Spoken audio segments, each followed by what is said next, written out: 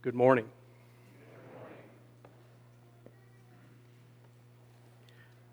Greet you in Jesus' name this morning. It is good to be here, and it's good to see all of you here. And I see some visitors. I want you to know that you are very welcome here, and we're glad that you are joining us this morning for worship.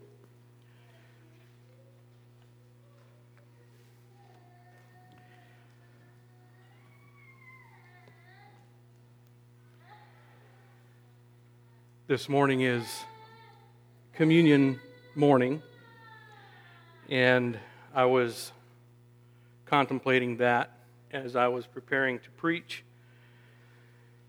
and it seems like life has been busy this week, a little bit difficult to get my thoughts together. And I have to admit, this whole thing with the hurricane and the devastation, and I know there are probably people here that know people down there that have probably had damage, maybe some of the properties were damaged. And I look at those pictures and watch some of those videos on the news, and it's astounding to me the damage that a storm can cause, that broad spectrum of damage. And so I just can't help but say, let's not forget to pray for those people. And of course, we think about our own personal storms that we face sometimes and how God moves in those areas of our lives that are stormy, and He is there. And so those were things that I was thinking about this past week. I invite you to turn to Mark chapter 8 for a message passage.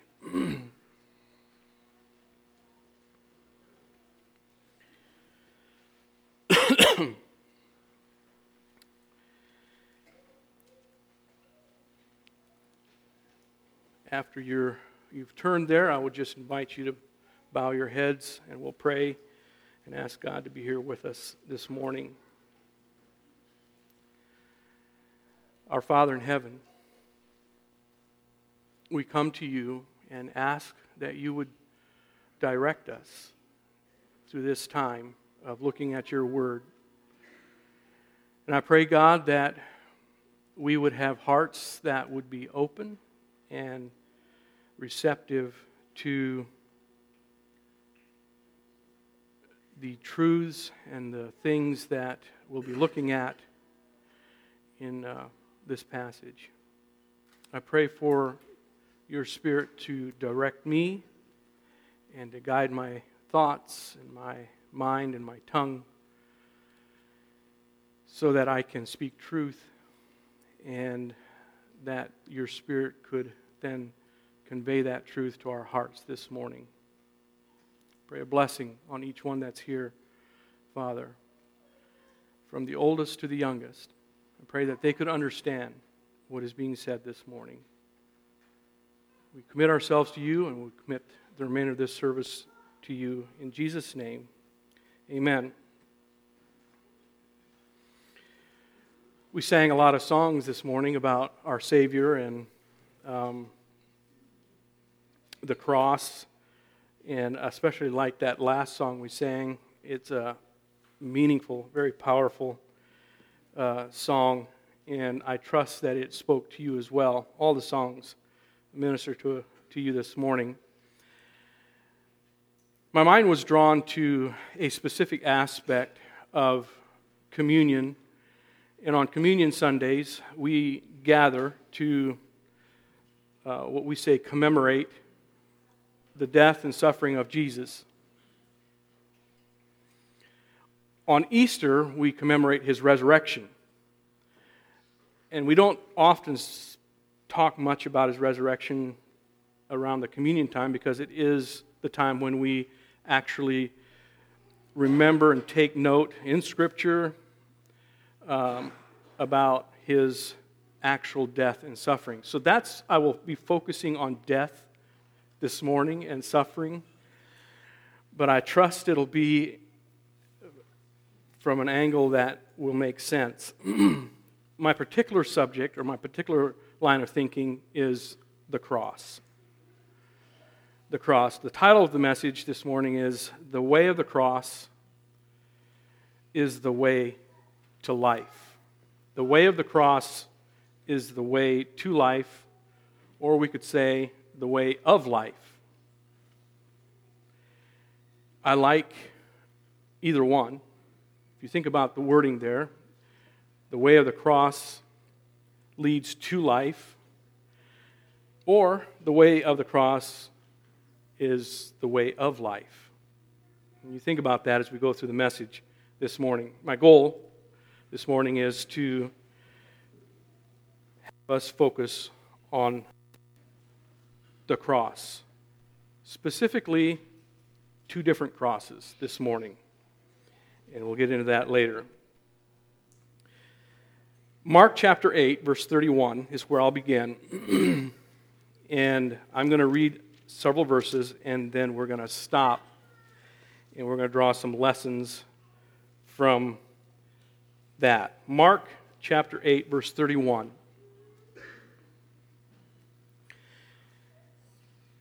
And the setting here is right after Peter made his great confession. Somebody tell me what Peter confessed.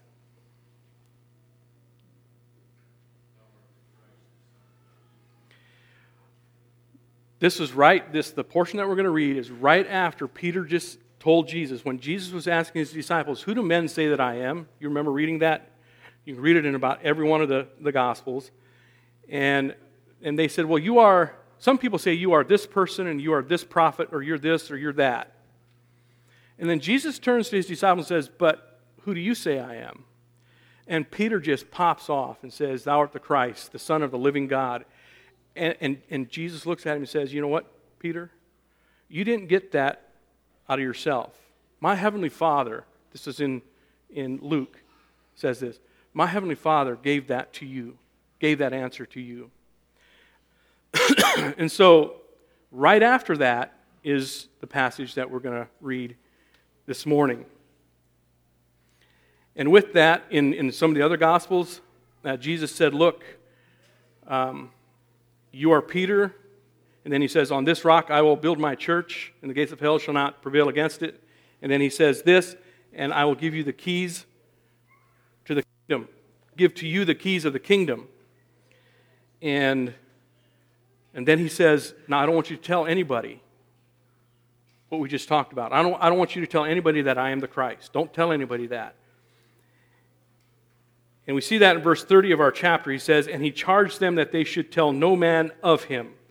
Verse 31 is where we're going to be beginning today. "And he began to teach them that the Son of Man must suffer many things and be rejected of the elders and of the chief priests and scribes, and be killed, and after three days rise again. And he spake that saying openly." And here comes Peter again, "and took him and began to rebuke him. And when he had turned about and looked on his disciples, he rebuked Peter, saying, Get thee behind me, Satan, for thou savorest not the things that are of God, but the things that are of men." I'm going to stop there for now. I want you to picture yourself sitting in that group of followers, believers. And you would have just got done hearing Jesus commend Peter and probably the rest of the disciples that were there and the rest of the believers that were there on the right answers. And then you would have heard Jesus say, "Look, I'm going to also give to you the keys of this kingdom that I'm going to usher in." And if you just let your mind think that through a little bit, if you were there and would have been following Jesus for any amount of time, you would have known that this is some different kind of man. But there would have still been some questions in your mind. There would have still been things that you were unsure about. And when you heard him say, well, the keys of the kingdom, what kingdom? Remember, they were still thinking in earthly terms. And if you're thinking in earthly terms, I'm putting myself in their place. I'm saying, cool, I got keys to whatever kingdom he's going to bring in. I'm going to have keys. Keys give us authority and allow us to do things that other people can't. Essentially, I think probably they were thinking, we're going to be something in this kingdom. Right after that, he says, but I want you to know that I'm going to suffer a lot of things, and I'm going to die. I'm going to be killed. So you go from this picture of, wonder what's coming, to, what? You're going to suffer, and you're going to die. We saw you heal people. How is that possible? So there's a couple questions that come to my mind as I think about Jesus' statement. And I'd like for you to think about these questions. The first question that I think I would ask is, Jesus, did I hear you right? Didn't you say that you must suffer many things and then be rejected and ultimately die? I want you to notice a word in verse 31. Jesus said, and he began to teach them that the Son of Man must suffer.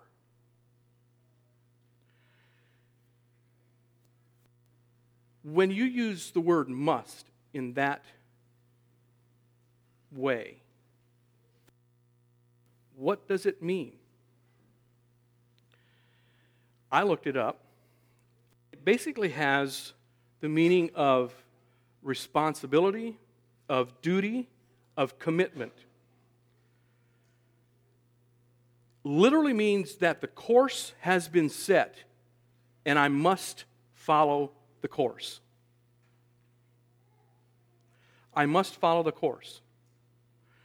In other words, if you were paying attention to what Jesus was saying, he was saying, there is no other way. I will suffer and I will die. I will suffer and I will die. And I don't know how you feel, but I can imagine almost the despair when I hear my master say, I'm going to die. I'm going to die.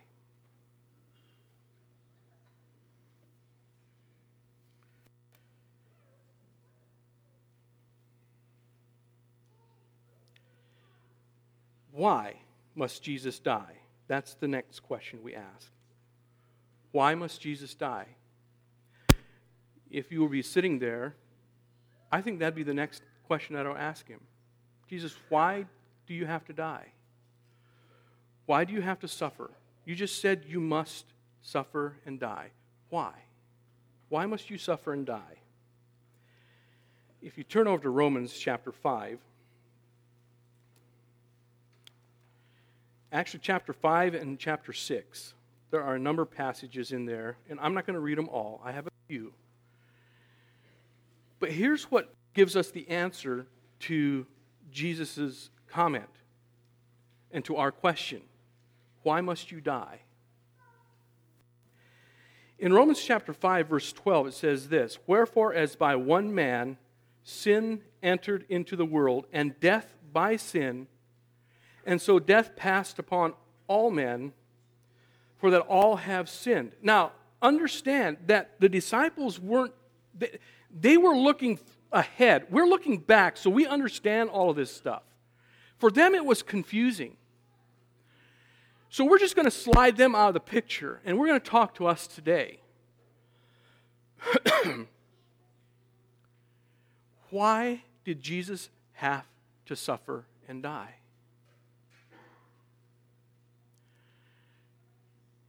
Because of sin. Because of sin. Well, we might ask the question, well, what does sin have to do with, why did he have to die for sin? that leads us to another question that asks, is sin something bad? And I for sure am not going to die for someone's sin. Why would he die for someone's sin? And understand, we all know these answers. But often we don't stop and take the time to think through what needed to happen here. Sin is anything that goes against the character and the glory of God. When I act and live in such a way that goes against God in any way, His character, I sin. We just read in Romans chapter 5, verse 12, that by one man sin entered into the world, and when sin entered into the world, death also entered in. And that through that one man, all men, all people are sinners. We agree. We understand, correct? We understand that. We understand this morning that we have sin natures. And I just want to take the time this morning to say this. If you're here this morning and you have never been born again, that is, you've never confessed your sins and asked Jesus to forgive you and to be your Lord and Master, today's the day. Because without that, you won't see heaven. There is no salvation outside of that. We're all sinful. We all need a Savior. And that's why Jesus needed to die. He needed to shed His blood so that our sins can be cleansed and washed away. I'm not going to get into all of that doctrine and theology. There's a lot of things that we could cover this morning. That's not the point of my message. The point I'm driving to is the cross. The fact of the matter is, and we all believe it and we all understand it, is that Jesus died. And He stated here that I will suffer and I will die. And the reason I have to die is because of sinful men. Jesus was not sinful, and He died. Sin has wages. Sin has the wage or the payment of death. But the gift of God is eternal life through Jesus Christ, our Lord. I think I would ask another question of Jesus, and I say, okay, if you're going to suffer and die, you said you're going to suffer many things and be rejected of the elders and of the chief priests and be killed. What all does that mean? In other words, Jesus, how are you going to suffer? And are we going to suffer too? Am I going to be part of this? I mean, I'm your follower. Am I going to be affected by this? What manner of suffering and what manner of death will you experience? And I think that's why Peter was so adamant that this isn't going to happen. I'm not going to let it happen. Jesus, no, I'm not going to let it happen. He couldn't wrap his mind and he couldn't understand what Jesus was talking about. Probably rightly so. What Jesus didn't tell them was the details of His suffering and His death. Jesus didn't tell them how He was going to die. How did Jesus die? By what means did Jesus die?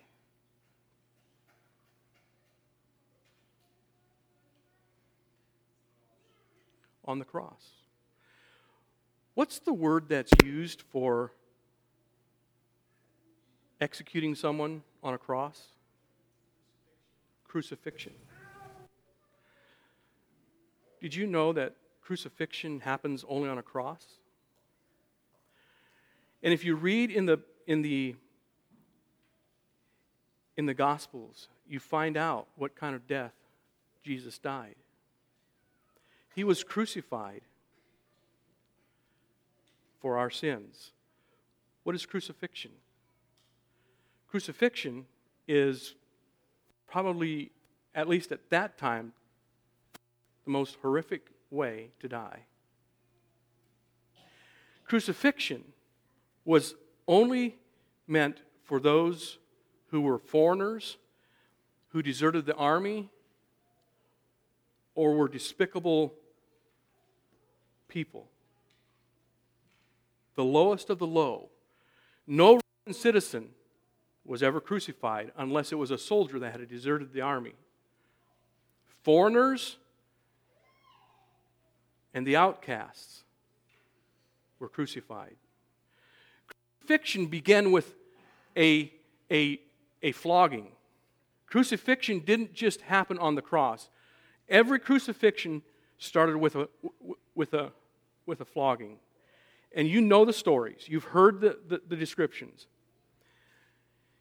But we have to understand that this is what Jesus was talking about. This is what Jesus was talking about. Those floggings were so horrific that the person often died before they actually got nailed to the cross. They tried to stop the floggings just before they died so that they could actually hang them on the cross and that would finish them off. I did a little research, and the absolute awfulness of the flogging is unbelievable. If you read in Isaiah, it says that his visage, or the way he looked, was so bad, unlike any other person after the flogging. And Jesus was still alive. And then, after the flogging, if you were still alive, they tied your hands to the crossbeam of that cross, which weighed between 75 and 120 pounds. And you were required to carry that on your torn, bleeding back through the city to the place outside the city where they were going to hang you. And when you got there, oh, by the way, that being tied to that crossbeam, you were so weak that if you stumbled and fell, you had no means of stopping your fall. That was intentional. They made you suffer as much as possible. And then they nailed you to the cross. And there you hung. If you were lucky, you died within a couple hours. If you were unlucky, you lasted for a couple days. And there you hung. If you had friends or if you had family, they could come get your body. If you didn't, the birds got your body. That's the suffering that Jesus was talking about. That's the suffering that Jesus was talking about. That's the cross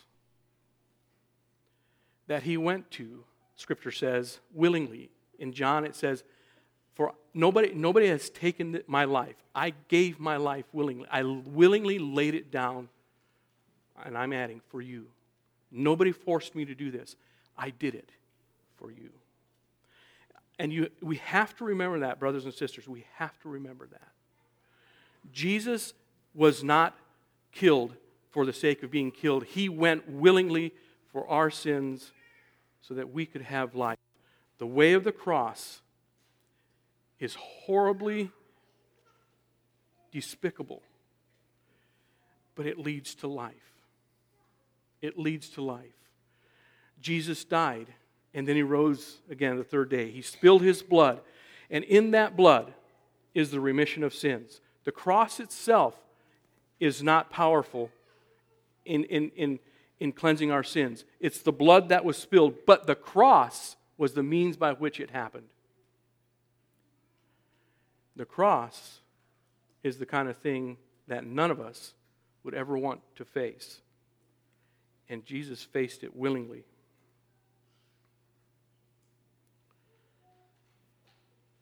Death by the way of the cross is brutal. It is painful. It's humiliating and it's disgraceful.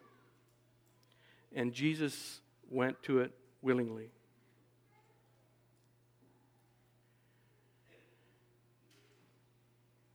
Why was it necessary that Jesus died on a cross?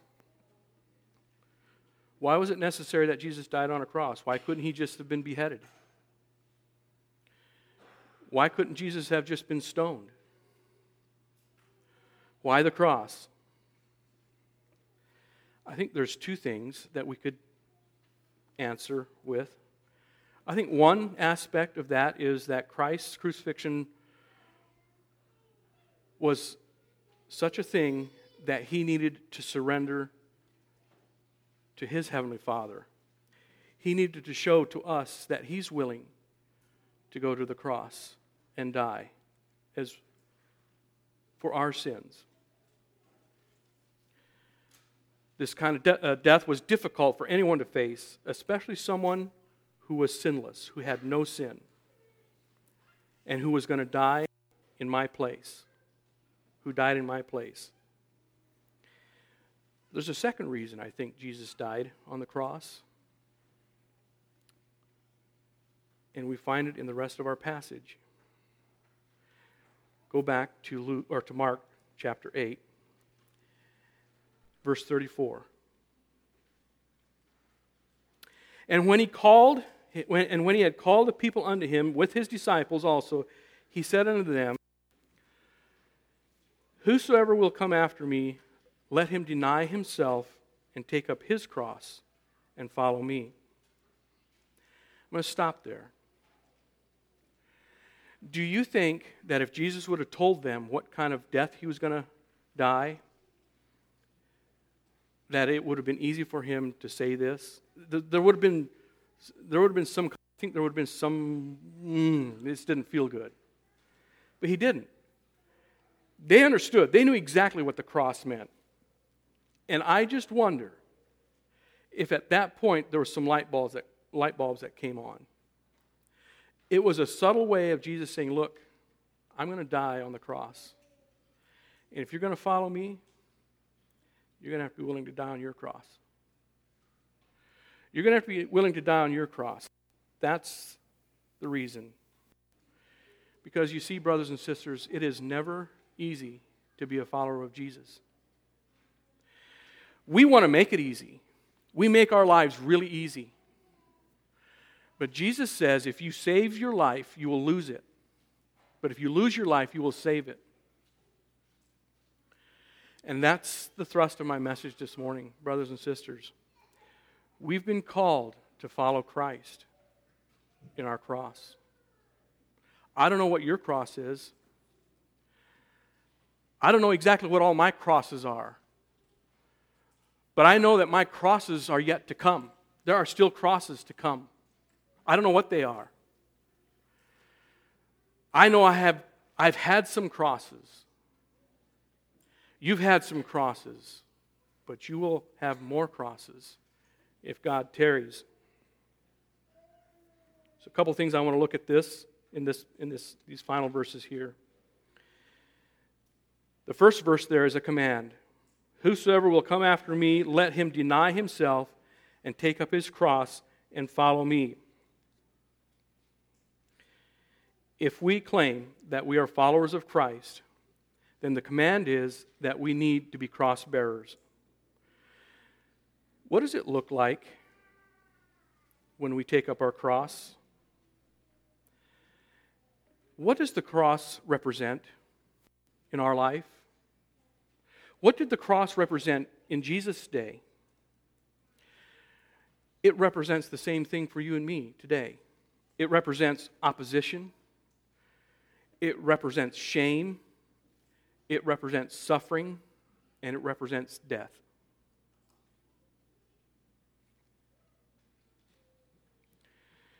And Jesus is saying, if you're willing to be my follower, then you're going to need to be willing to suffer all of this. And if you're not, then you have to go follow someone else. Not me. Because my way is the cross. Because that's the only way there is to life, spiritual life.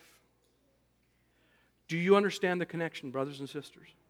There is no other way to spiritual life except in the death on the cross, Jesus' death on the cross. And there is no way that you and I can live a continual life, spiritual life, and not die to self daily. There is no way. He says you deny yourself. Because our self says, I don't want to suffer. I don't want to be thought bad. I don't want that. No, I don't want that. And Jesus says, listen, if you're going to be my disciple, you're going to have to say no to yourself. You're going to say, self, no. I die daily. I die to my wishes, and I serve my King. We're good at making our lives very protected. I'm the first. I hate difficulty. There is nothing in me that wants to die. Like literally, nothing in me that wants to die. There's nothing that likes shame. None of us like to be shamed. None of us like to bear reproach. But Jesus says, if you're going to follow me, take up your cross and deny yourself, and then come follow me. Verse 35 gives us reasons for doing that. Compelling reasons. He says, for whosoever will save his life shall lose it. But whosoever shall lose his life for my sake and the gospel's, the same shall save it. So what we have going on here is we have a saving and a loss. And we have a loss and we have a saving. The saving here, brothers and sisters, the saving today, here and now, when I refuse to die daily. I don't know what that is for you. I don't know what God is saying to you this morning. But when I refuse to listen to Him and to die to myself and to live for Him, then I die over here. That literally means I die eternally. I'm lost. I am lost. However, if in this life I say, I will die daily, I will crucify my flesh by the power of the Holy Spirit,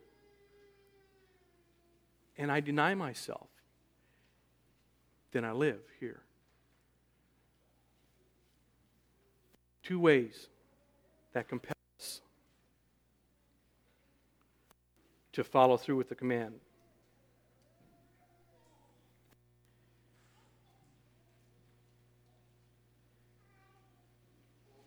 Whosoever therefore shall be ashamed of me and of my words, in verse 38, in this adulterous and sinful generation, of him also shall the Son of Man be ashamed when he cometh in glory, in the glory of his Father and with the holy angels.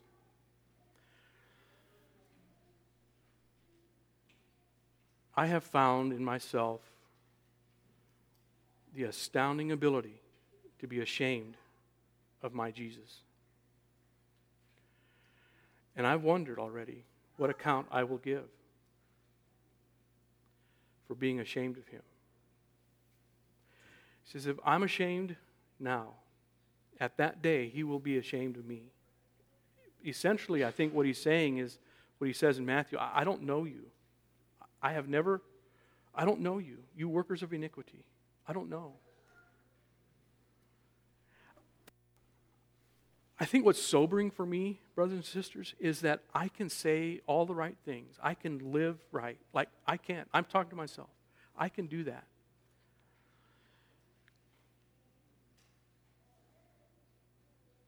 And I can deny Him. I will not say no to myself because I think it's too hard. I think it's too hard. But I will say, oh, I'm a Christian. I'm a follower of Christ. But I will not do what He asks me to do. I will not do it. How can I say that's who I am? That's sobering for me. Like it sets me back and says, Lyle, you've got to think about this. You've got to think about this. In Scripture, we're taught, it says that One way that we will know that we are His disciples is by what? By our love for one another. There's another way that you can know if you're His disciple is if you deny yourself and you follow Him.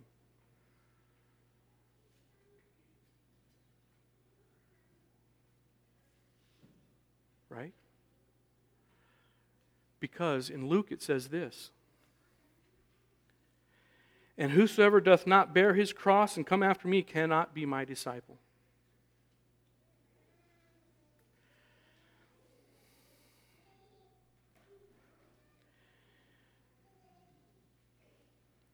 Are we cross bearers? Are we deniers of self? And are we focused on Christ? Ending here with three things.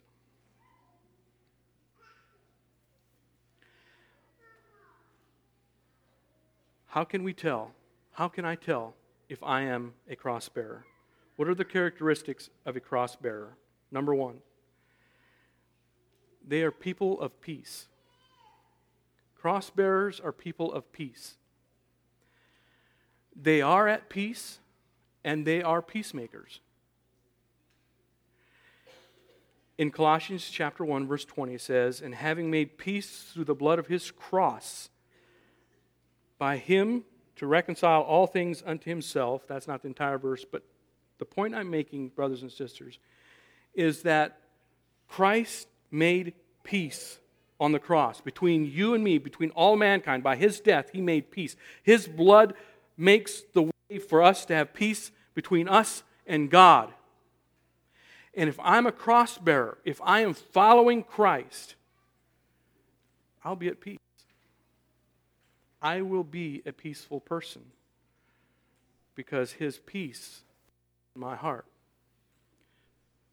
The way I know if I am a cross bearer is if I am peaceful and if I'm a peacemaker. Are you a peacemaker? Am I a peacemaker? If I'm not, then I have to ask myself some hard questions. The second thing, the second characteristic of a cross bearer is that they are joyful. That they are joyful. In Hebrews chapter 12, verse 2, it says this. This is talking about Jesus. Looking unto Jesus, the author and finisher of our faith, who for the joy that was set before Him endured what? The cross. Despising the shame, and is set down at the right hand of the throne of God. I think what I get from that, brothers and sisters, is this. Jesus knew what it meant to go to the cross. He knew what it meant to suffer and die that horrible day. He knew what it meant to bring Himself underneath that death. But He did it with joy because He looked beyond. He looked beyond. When we are cross bearers, daily dying, we are no longer focusing on ourselves. We are looking beyond to Christ and others. And it fills us with joy. We're not trying to protect ourselves. We die daily. There's nothing here. I'm dead. I'm dead myself and alive in Christ. Are you a joyful cross bearer? What cross are you bearing, and is it burdensome? Where are you focusing at? Are you focusing inward? Are you saying, I'm doing it? God's grace is there. It's not easy, but I'm in love with my Lord, and I will bear the cross, whatever it is. The third and final thing is cross bearers are people who are spiritually alive. Philippians chapter 3, verse 10. This is Paul. He says this, that I may know Him. And just prior to this, he was saying, look, I count all things but dung. I am done with this earthly stuff. I don't care anymore about my status. I don't care who I was. I don't care what you think I am. He says, that I may know Him and the power of His resurrection and the fellowship of His suffering, being made conformable unto His death. Alive in Christ. Dead to sin. Dead to self. And alive in Christ.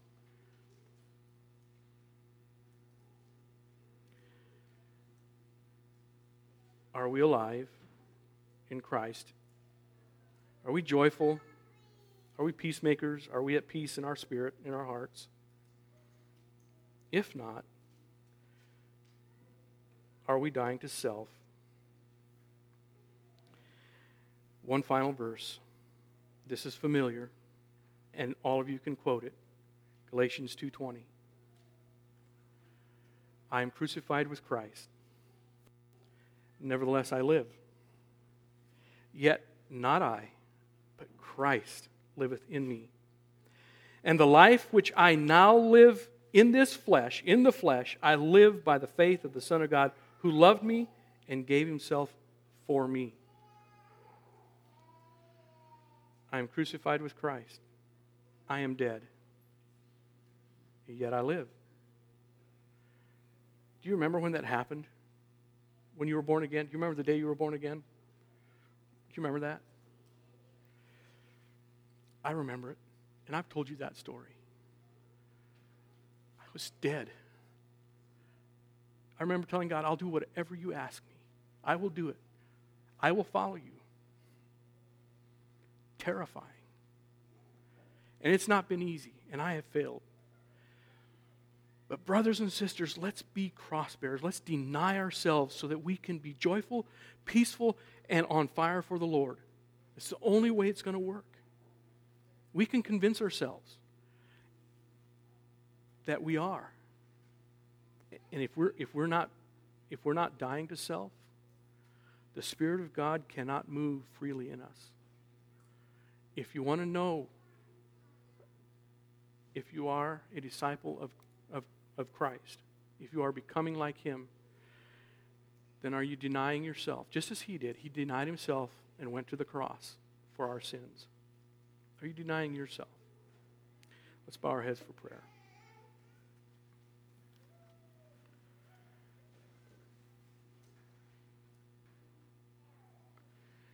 Thank you, Father, for some of these truths, these things that we talked about.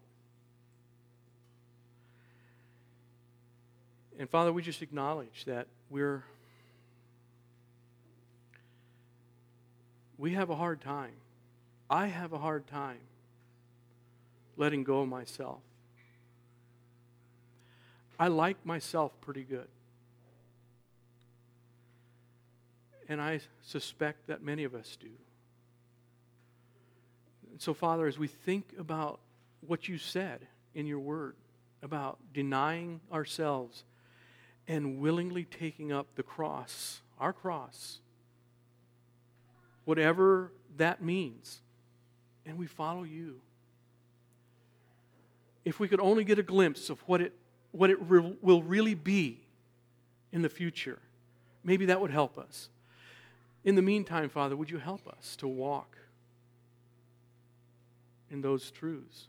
Help us to be humble before you and allow you to show us where we're not, perhaps, dying to self. And how that affects us personally, our families, our workers around us.